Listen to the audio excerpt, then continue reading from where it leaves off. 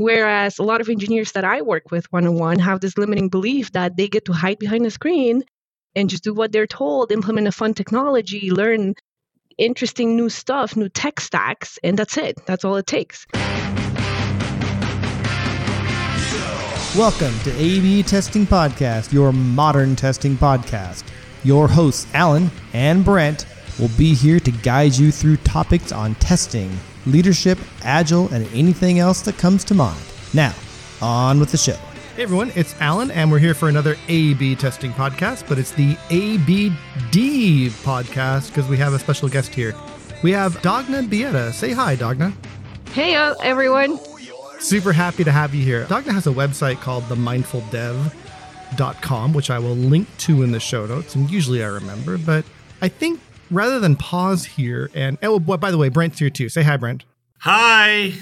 I think we're the DAB, right? Oh, correct. We're the Dab podcast. Oh, Brent just Love dabbed it. on video. I think it's going to be a fun day. Yeah, it'll be great. So let's start off. Dagna, so happy to have you here. Excited. I've read about your stuff and you reached out to me to be on this podcast. So I'm humbled based on what you've done. So can you please just tell all three of our listeners a little bit about you and where you came from and what you do? Yeah, absolutely. I'd love to do that. And first of all, thank you for having me. Really appreciate it because one thing that I love doing is having conversations like the one that we're about to have.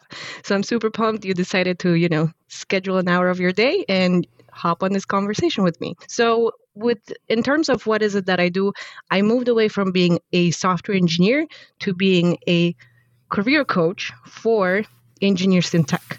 And the reason it happened, it's, over a decade, I would say, as I was going through my own career progression, I noticed that while engineering at the very beginning was really stimulating and exciting and solving problems where was really something that kind of lit my fire, as the time went on and on, I noticed that I wanted to do more of kind of one-on-one deep conversations around engineering, but the engineering in itself was less and less fun, if that makes sense. So I've experienced burnout in my career. That was kind of a huge trigger point for myself. And as a result of that burnout, I ended up seeking some professional help with therapy. And what talk therapy allowed me to do was learning a lot about my internal mental programming.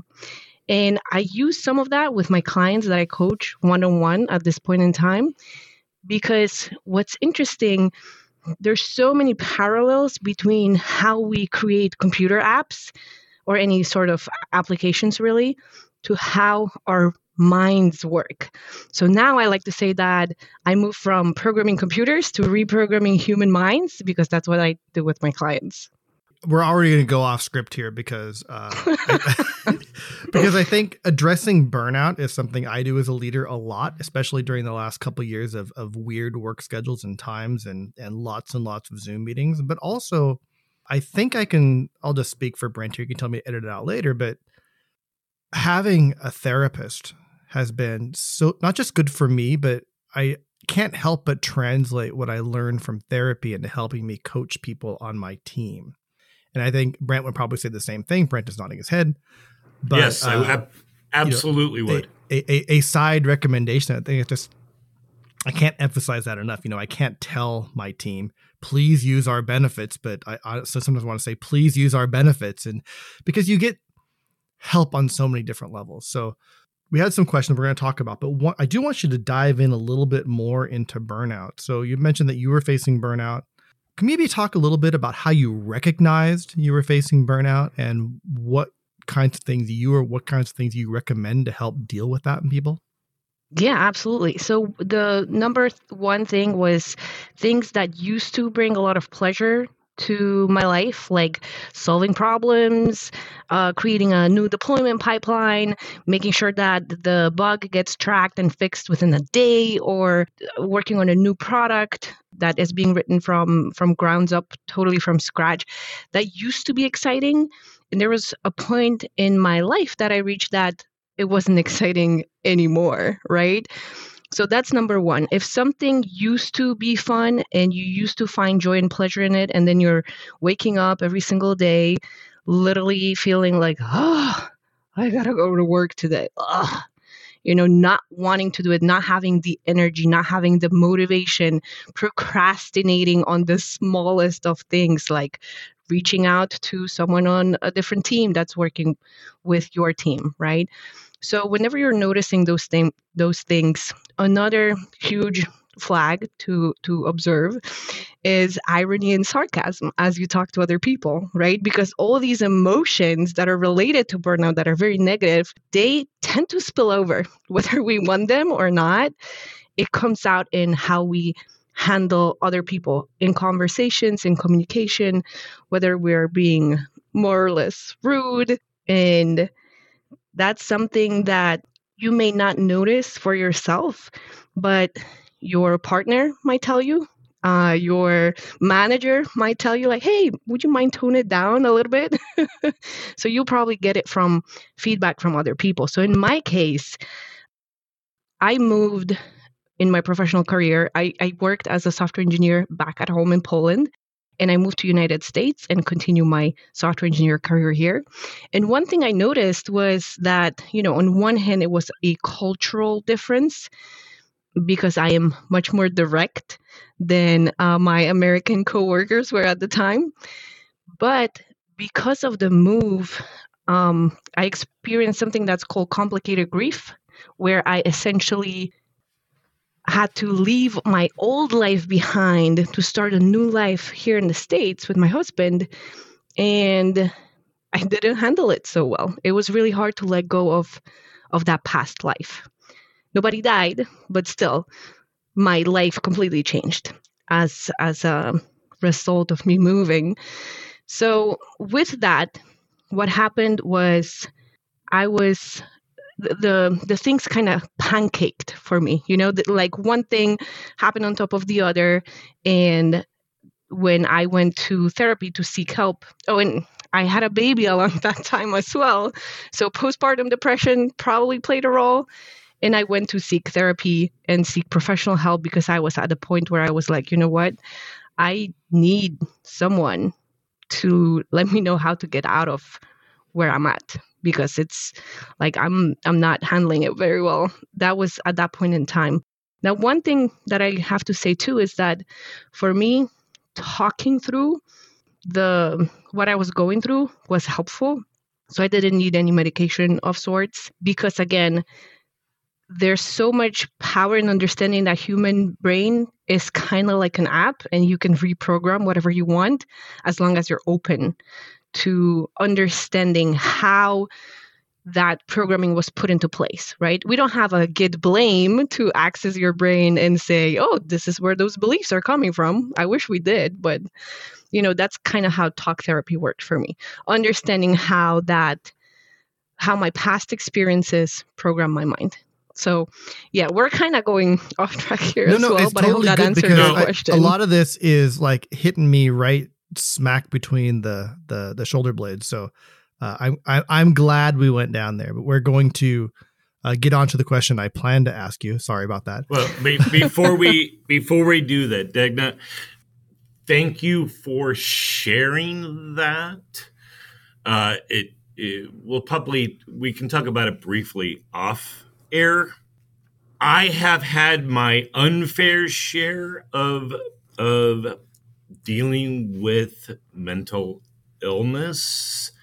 I know it is part of your story.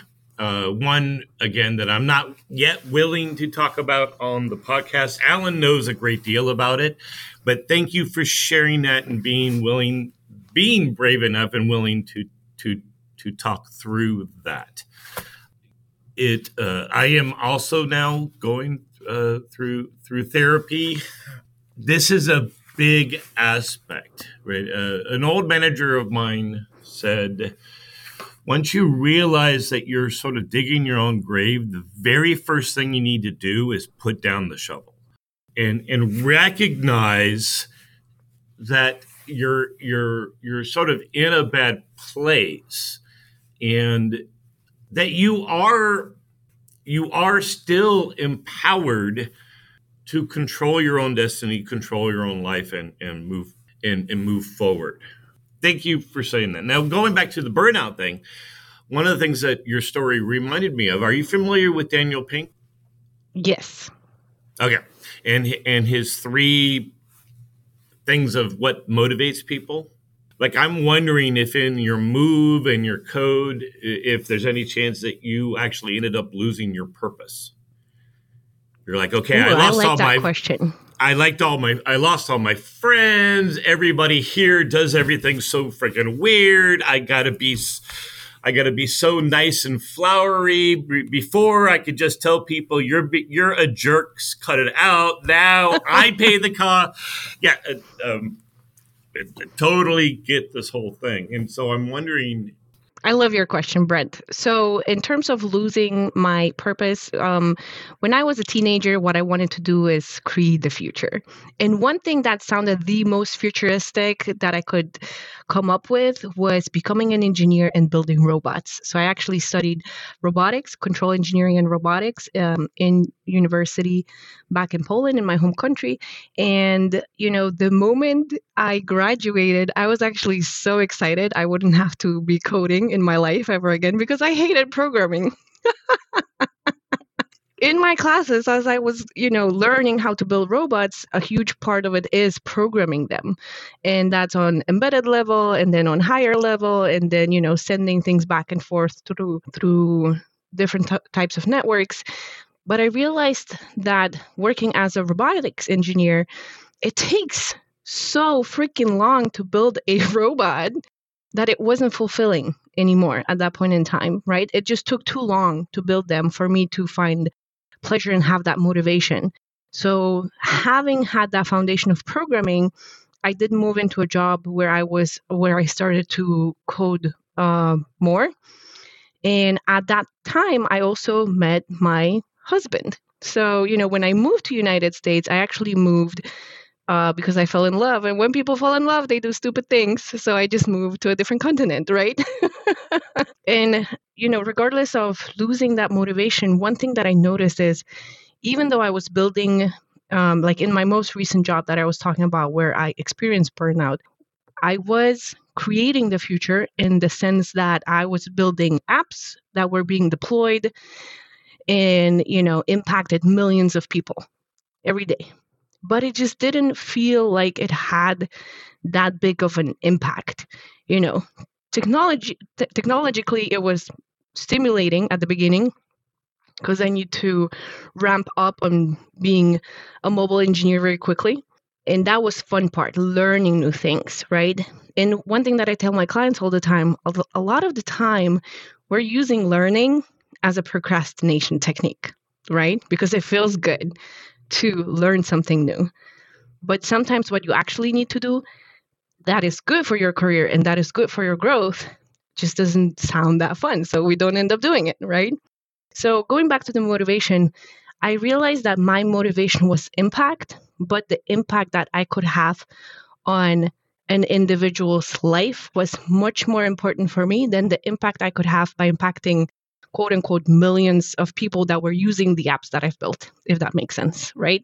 So the moment I started being more of a mentor and then started moving towards coaching, because there are specific and important differences between mentorship and coaching, which we can talk about later, I noticed that the moment I was able to help people have similar aha moments that I had in my personal growth journey, and help them literally change their whole life for the better, that was so much more fulfilling than any app that I could build, if that makes sense. No, it makes a lot of sense. And honestly, I think software teams need more coaches. And I don't know if I've done this on the podcast before, but I have definitely talked to friends and my wife about this. Like someday, if I'm ever like a CEO, I'm going to have, I probably call them coaches, but really I want therapists on my staff to work with my team. They're so, yeah. Without going down that rabbit hole, there's one thing you said you were in your notes that you had some experience talking about. I like to get into, especially in these economic times. there's a segue, is what are the things an engineer can do, or I was thinking engineer, an employee, a technical employee, a knowledge worker can do to help layoff proof their career? Yes, so I was about to segue into that as well, kind of tagging a little bit along to what Brent said, that, previously in my job, I was able to kind of be more upfront and direct to people. And then after I moved to the United States, I wasn't able to do that anymore. One of the things that I learned that I can see now in hindsight is that my communication, my style of communication was being a very aggressive communicator, right? And whenever you're trying to get points across, what's really key is to bring more of EQ, which is like this emotional intelligence, into the conversation, rather than just trying to push your points across, right? Which is a soft skill that's very much critical if you want to layoff proof your career, right? So clear communication is something that I work with my clients on, and that's one of the skills that helps you become layoff proof. And before we dive into other skills, another thing I want to point out, that the reason engineers are not as well as we experienced in the Q4 of 2022, were... Dagna, pause for just a second. Looks like okay. Based on my side, it looks like we lost Alan. Alan, are you there? Oh, yeah, I lost a visual of him, too. I don't know. I'm going to hope that... I'm not sure if what happens with the recording when Zencastr decides to puke on my end, but I imagine you had a really good conversation there that I will...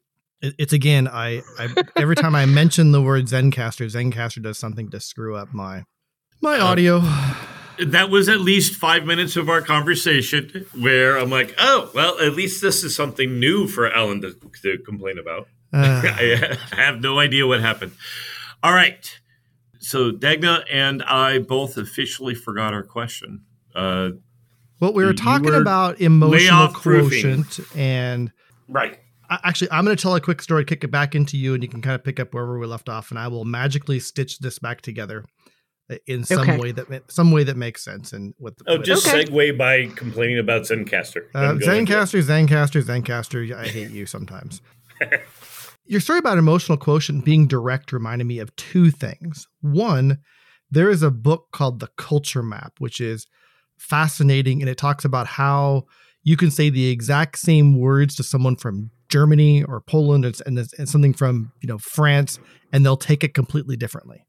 And it's this map of how to communicate with different cultures, which is really important if you're in a global group. The other thing it reminded me of is this story from Microsoft. I was there for about 20 years, but maybe 15 years ago, I did this 360 review where I was an up-and-coming leader, and they had all these people give this extensive feedback and interviews about me. And I met with HR to go over my results, and they said, Alan, people absolutely love the work you do. They think you can do anything, but they also think you're a little bit of an asshole. I can relate. Oh, my goodness. I can totally relate to that. So that's what reminded me. And that's when I began to study emotional quotient and pay attention to how I was coming across. And ask people for feedback. I said, what was my intent? Was this? What do you think happened? And do those sorts of things. So I think that's where you were going. But I want to drop that in. But I think what you were saying is by growing your emotional quotient, you can help make yourself layoff proof. That's one aspect of it. I don't know what else I missed in there. If you're repeating yourself, it'll be beneficial for me. So how do you suggest going about improving your emotional quotient, emotional intelligence? So first off, what you hinted at there was really key. Understanding that, depending on where you come from, how people will come across will be different, depending on their, cultural background. And there's a really cool tool that I use with my clients, which is called Hofstede model, which helps you kind of compare on a very high level the different cultures that you and your coworker coming from might, perceive certain things differently. But in terms of, increasing the EQ, one of the things is empathy. But I feel like empathy is important in communication, but also in like having a business understanding kind of setting, right? So as an engineer, you've been hired to bring value to the business that you work for. How do you bring that value if you are not able to communicate with people across the board? So one thing is communicating with your peers who have like similar level of detail and understanding. Like, how do you work with them on setting expectations, realizing that there may be some hidden assumptions as you're trying to solve problems, or how do you ask clarifying questions, or how do you actively listen to someone when you're having a conversation and then give them that kind of feedback so they get it, that you're on the same page, right? So clear communication is really key here, and being empathetic helps with that. So if you're also, anyone listening here, coming across as arrogant, and I know I did for sure, there was this one time that I got feedback that I sounded like a total asshole. And the story was that the company I work for unfortunately had to make some cuts. They had to let people go. And we have this company-wide meeting, and I'm asking this question because I thought that the leadership level was not aware how the layoffs that they did and the engineering people that they let go, how that impacted like my day-to-day in our deployment and, caring for the apps that we had. So I thought they were not aware. And then my boss's boss comes to me and tells me, Dagna, why did you call our leadership team a bunch of idiots in front of the whole company? And I'm like, what? That was not my intention. Is that really how it came across? It was just hard for me to understand. But that was, on one hand, this lack of assertiveness in how I communicated, because I never had to communicate assertively, I had to learn what it means and how to get my points across and how to help people feel validated whenever we're having conversations. And one book that is fabulous on the topic is from this FBI negotiator, Chris Voss, who talks about how to, negotiate as if your life depended on it, because he used to do that in his job as the FBI negotiator, right? Brilliant book, highly recommended. And it gives a lot of feedback and points on, how to become more assertive, understand where people are coming from, but in that more critical setting that I feel is more appealing to engineers than when talking about empathy, because I feel like the word itself is not that appealing to engineers, if that makes sense. It's very valuable, don't get me wrong. It's just certain words have this associated context with them, and we feel a certain way about them. And, if someone says that trigger word, you're like, not paying attention anymore, if you know what I'm saying. But going back to layoff proofing, because that's kind of where you got cut off for a second there, Alan, was, being clear communicator is really key. And this is, if you think about it, like transferable skill that will help you in any job you have, whether you're a QA engineer, whether you're a software engineer, whether you're move on to being a team lead, being able to communicate clearly will help you in any sort of job, in any sort of career track that you might select for yourself. The other things are collaboration, proactivity and ownership, which is also something we can dive into more. Having that business acumen, which I hinted a little bit earlier, understanding what it is that your business is doing and how you actually provide value within your day-to-day. And then marketing. A lot of engineers I work with have this limiting belief, my work speaks for itself, which it doesn't, right? So yeah, there's so many topics here that we can dive into. Let me know which one sparks most of your interest. I will, but I just want to, everything you said, 1,000,000% on the mark. One thing before I forget, I believe the Chris Voss book it's called Never Split the Difference. Yes, thank you. I do recommend that as well. Jerry Weinberg says in a couple of his books that in software, eventually it's always a people problem. And even in the Mythical Man Month, Brooks calls out the problems in communication that plague teams trying to grow. Yet, even though the Mythical Man Month is like 100 million years old by now, estimating. A lot of people just don't realize yet how critical, not just, and you can say communication, it's not just talking, but you mentioned active listening and listening for intent and asking clarifying questions, clarifying understanding. Like, how many times, and this is a rhetorical question for you two and our listeners, has a software team agreed to go do something and then walked out of the room with 7 different ideas of what they were going to go do? And, but what makes you more valuable is like everything you talked about between marketing and communication and collaboration. These are the things that make you a force multiplier on your team. These are the things that make you valuable. It's far more valuable than coding's easy relatively than the human part. I'm going to make that statement. You can disagree with me or not, but so was there a question in there? I just wanted to underscore everything you said. Maybe dive into, Brent's laughing at me. The thing that when I coach teams, I think the thing that's maybe hardest from all that, maybe talk about that a little bit more. How do you teach, or when you're coaching people, how do you coach around active listening and clarifying questions? And what tips do you have for people to get beyond shallow agreement? That's a great one. Okay, we can talk about that. But I'm curious if Brent has anything to add in terms of, Brent always has things to add. Him managing people as well, right? That's a dangerous invite, Dagna. A lot of what you said resonated. I don't know that you said this directly. I have been a manager for multiple years. I have had, there's a story I had of an employee during a reorg. A couple of employees found out that they might reorg to Brent. Oh no. So they went and did an investigation and talked to my other employees. And they said, well, what can you say about Brent? And they said, Brent is brutally honest. That was that is, by the way, that is my politically correct way of translating asshole. Brent was brutally honest. And he said, literally, number one, you really should not ask Brent any question you don't want the answer to, because he will tell you.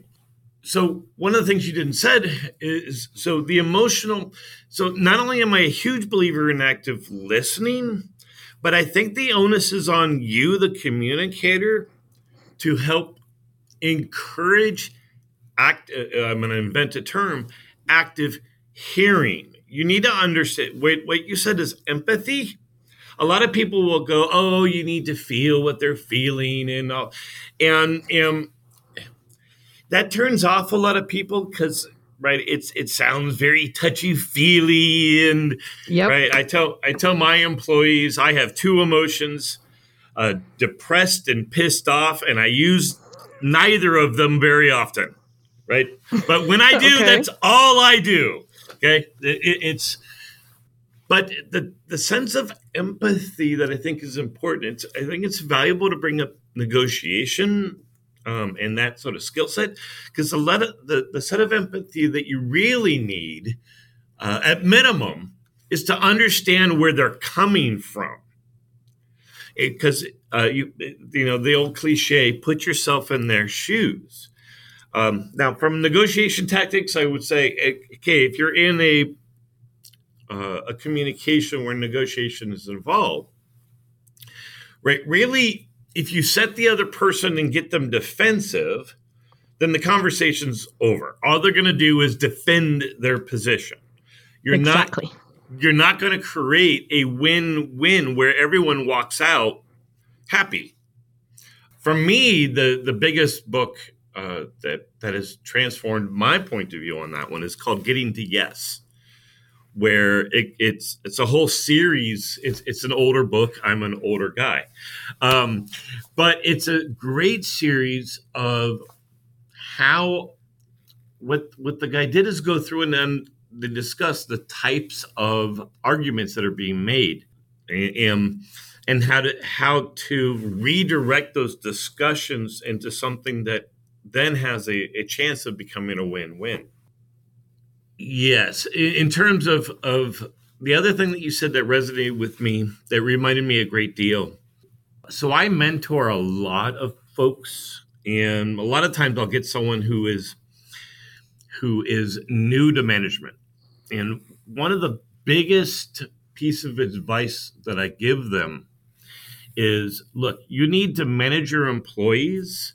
You need to produce business value. Like the reason why you're delivering, like the reason why your team is formed, that's still important. But in the back of your head, you always have to remember, 10 years from now, no one is going to remember what code you and your team wrote. No one. But the people who you were managing, every single one of them is going to remember how you helped them or didn't, how you got that product out or didn't, right? So that the legacy, when you're a manager, your legacy is the people that worked for you and worked around you. I don't know if that helps as motivation, but yeah, that resonated. And I'm going to cut myself off now. That's very kind of you, Brent. I totally agree with what you were saying in terms of, empathy being a word that for a lot of people triggers like, ugh, this is touchy-feely. I don't care about what other people are feeling. I just want to get my job done, right? And here's the realization that comes with empathy that, I like to highlight is that let's look at the neuroscience of it. Let's look at human evolution. Let's look at the tools that you have available as a human being in order to help other human beings cooperate with you. Super helpful in a work setting, right? Especially if you're part of a team and trying to accomplish something. So whenever, we look at it from the perspective of neuroscience, and what it has to say about body language, what it has to say about creating a safe space, psychological space, so that people don't either shut down and stop listening completely to what you're saying or become defensive, like you said, right? Whenever they're becoming defensive, then whatever you say is not going to matter because they're protecting their ego. They're protecting themselves because they are feeling under threat and under attack. So if we look at it from the neuroscience and evolutionary perspective, again, this is a highly valuable and critical skill to help you get other people on board with what is it that you're trying to accomplish, right?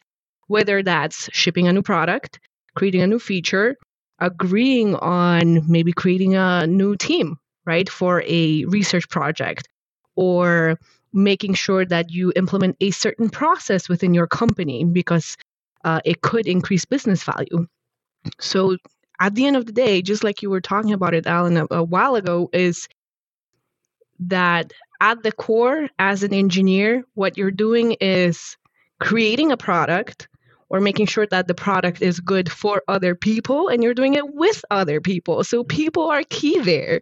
Whereas a lot of engineers that I work with one-on-one have this limiting belief that they get to hide behind the screen and just do what they're told, implement a fun technology, learn interesting new stuff, new tech stacks, and that's it. That's all it takes. And this is not at the core of anyone's job. Yeah, it's fun, and it can be really entertaining and stimulating intellectually, but that's what's fun for your career isn't always beneficial and isn't going to get things done, right? So it kind of goes back to what your priorities are in terms of how do you see your career going? Where do you want to go? Are you comfortable in the spot that you're in? Do you want something more? Most of the people that I work with, they feel that hidden potential within them and they want to do more. They're just not aware how they're stopping themselves, because what happens is most of those limiting beliefs, like my work speaks for itself. I don't have to, be an empathetic listener because empathy is blah. Most of those limiting beliefs are hidden in the blind spot.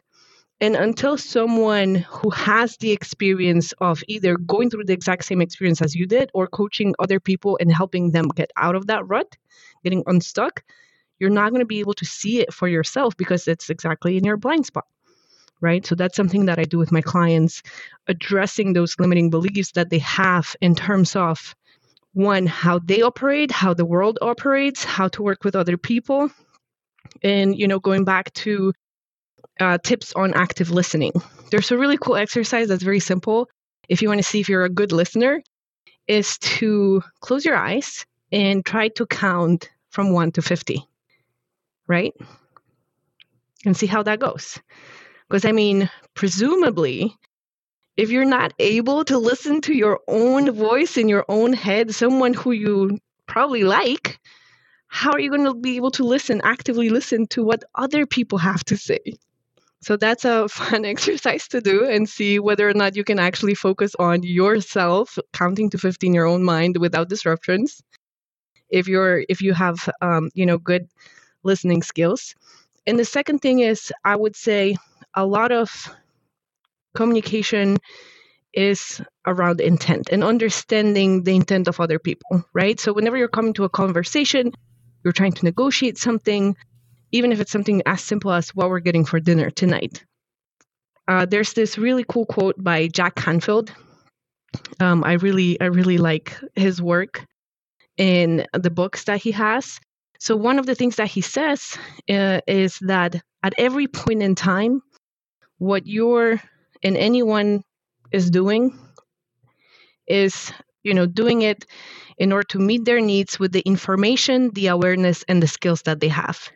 So if they're coming across as a jerk, maybe they don't have the skills to communicate better. Or maybe the information that they have, if they keep asking the same question again and again and again, maybe they're not able to process the information you gave them. Or maybe that information wasn't clear for them, or they need to get it delivered in a different way.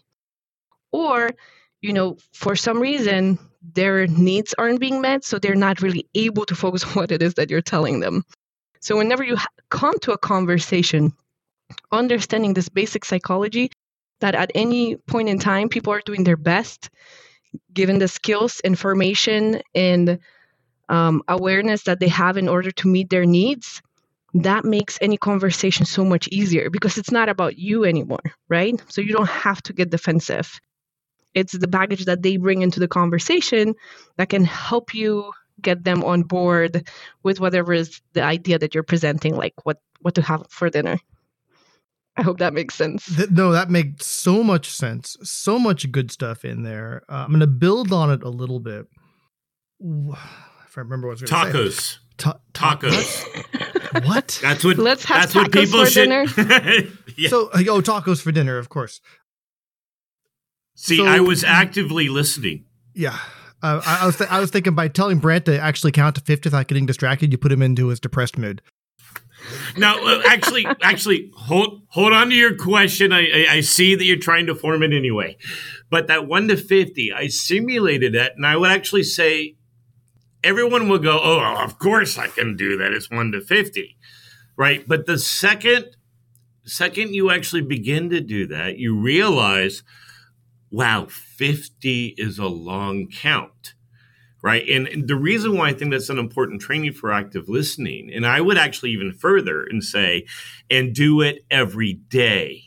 Start the day closing your eyes, counting to 50, because it is practice for the coaching habit. Right. That's something that we've talked on here before. Is a big aspect of it is slow down, spend a little extra time listening with the point of understanding, and with what Dagna is saying, understanding, like, where are they coming from in terms of their skills or their capabilities? Can you understand what their needs are? Tying it all together, that's all helpful to sort of construct a win-win conversation. All right. So to me, when I went from being the asshole, and the difference was I would go into a meetings knowing I was right because I was right most of the time. And when people were wrong, they were obviously not as smart as me, and I didn't need to listen to them. That's the way I felt. Because unfortunately, at that time in Microsoft, that's the way my mentors operated, and that's the way I was indirectly coached to act.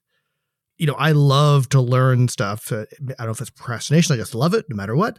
And I started studying emotional quotient. But what really got me to engage in active listening was the second level of listening. There are the words coming out of your mouth. But then there's also the analysis of when I'm talking, how am I coming across, trying to read the room. And then when people are talking to me, if they say something I think is wrong or I disagree with, I can clarify understanding. What I'm trying to do is really understand. What I tell my team all the time is behavior comes from motivation. So what can I do to understand the motivation of where they're coming from? And by clarifying understanding, I am coming from programming. I spend a lot of my time as a professional debugger almost at Microsoft. I want to debug where they're coming from. I'm going to ask clarifying questions, help me figure out what is the motivation behind this decision or behavior they have, which is super interesting to me. So now I'm actively listening because I want to, when I have a good conversation in a one-on-one or a small group meeting, this conversation is happening at a couple different levels, and I can't help but engage. And I'm, this question around, we'll use language on my team around to clarify understanding, blah, blah, blah. Or to, we'll talk about next steps to make sure we're clear on next steps. And then one thing we do a lot, which Dagna did about 10 minutes ago, was you get much better alignment when everybody talks. And one thing we talk about when we do active listening is drawing people into the conversation if they haven't spoken yet or spoken in a while. That was when you drew Brent in, I go, she doesn't know that Brent talks forever, but she's doing the right thing, which is really cool. So one other thing, the more you talk, this is like stuff you're gluing together a bunch of pieces that I think is a systems thinking, which is missing from a lot of engineers when they get stuck in their career. When I come out of college, I can just program. Then people who are just programming all day wonder, well, I write really good code. My code speaks for itself. How come I'm not growing? And it's all those things you talked about where you have to begin to communicate and lead other teams. You talked about being proactive. And one of the things I'm talking to some of my senior engineers about, as people who want to get to senior, is there's a point where, and Brent knows this happens at senior at Microsoft as well, is maybe it's industry wide. There comes a point where when you first start, you are told what to do. But the more senior you get, the more you are expected to figure out what the right thing to do is. Does that ring true for you? I'd be curious, when you talked about proactivity, is that part of it? Or maybe can you expand on what you meant by being a proactive engineer? Absolutely. So like in terms of growing your career, what is it that you want to do, right? Because a lot of the time getting into tech is like this comfy, cushy job that gives you amazing benefits. And, you get the social status too, like, oh, I work at Microsoft, right? I'm a cool person because how many people, get to that particular position? Or I make, whatever salary I make and I'm really living a comfortable life now. So that's something that people kind of follow, and it's evolutionary, right? Because we want to provide and we want to like set ourselves up for success. But then what happens is whenever we get comfortable, that motivation is often lacking because there's lack of alignment with our values, right? So just like in my case, I realized that what was really valuable for me was to have deep kinds of conversations on a very personal and deep level and help people in a one-on-one setting. And I'm getting goosebumps as I'm telling you this. But for me, this is something that I wake up and I want to do whatever's going on in my life. I just love doing what I do, coaching. And discovering that was a value for me took quite a while. I didn't wake up one day and just knew what I wanted to do. So there's a discovery process involved. But you have to become conscious. And maybe it's part of maturity. Maybe it's part of the phase of life that you're in. Whether or not you have a family or people depending on you and your salary or not.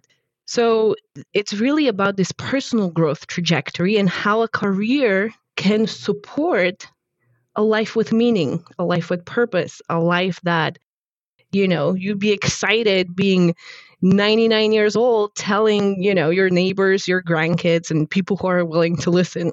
I'm really on board here with what you were talking about in terms of productivity and leadership, but more like self-driven, like what is it that you want and how you can structure your career around doing what it is that you want. Because tech has so many opportunities and so many chances to even create certain roles for yourself within a company if you're able to communicate the business value that it was going to bring. Now, in terms of the education, if you think about how we're educated and how the professional life works, we're primed to think that way. The work speaks for itself. Why? In college, what do? You get assignments, then you send them to your professor or TA. They go through your code and they see what works, what doesn't, if there are comments, if they're not, if it's well written or not, does it compile or not. And then you get a grade because someone went into your code and looked at it. In a professional setting, people who are decision makers about your promotion, raise, advancement, they typically don't have idea what it is that you're doing because you're working kind of underneath the hood. So as long as things work and the software is producing what it's supposed to be producing, functionally, nobody cares. And yes, I know you're going to say, yes, people care. That's true.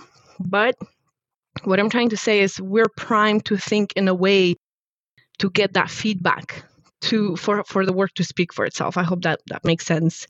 And then last thing that I wanted to mention is whenever, Alan, you were talking about being in the room thinking, yeah, I'm smarter than them. I've been doing this. I'm the subject matter expert here. So of course they should listen to me, right? And that's a huge assumption that you're coming to a conversation with. I was very, very wrong, to be clear. Well, to be completely honest here, there was a point in time where I believed the same thing. Like, yo, you hired me to do this job and now you're not listening to my feedback. What's wrong with you? So I can totally resonate with that kind of thinking. But the truth is that the people that you were having conversations with, or I was having conversations with at that point in time, they had a different perspective, right?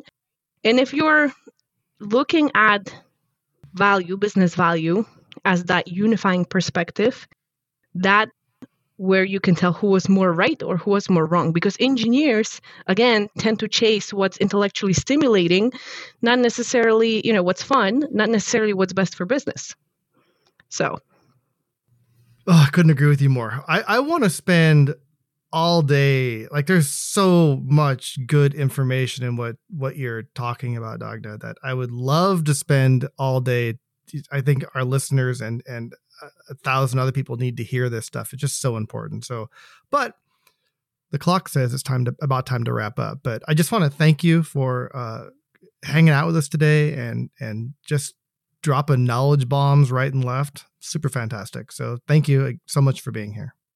Absolutely. And I appreciate, again, you having me. And, I love to give all these value knowledge bombs, as you call them, left and right, because at the end of the day, there's a difference between knowing things and a difference in living from that place. And I hope you could tell that I walk my talk. So everything that I help my clients with is something that I've had to learn the hard way. And so, if anyone is looking for that kind of feedback, for that kind of acceleration in their career, they're more than welcome to check out my website, themindfuldev.com, and see if they want me to be there to support them in their growth, because I can absolutely do that. I think that I can think of lots of people you could help already. Awesome. Brent, any final words? Everyone, please go check Dagna out at her website. I do think she has a lot of insightful feedback to be able to give you. And if you are at that point in your career where you feel lost, and just remember, there is always resources out there to help you. All right, everyone. Thanks for listening. Appreciate it. We'll see you next time on A/B Testing.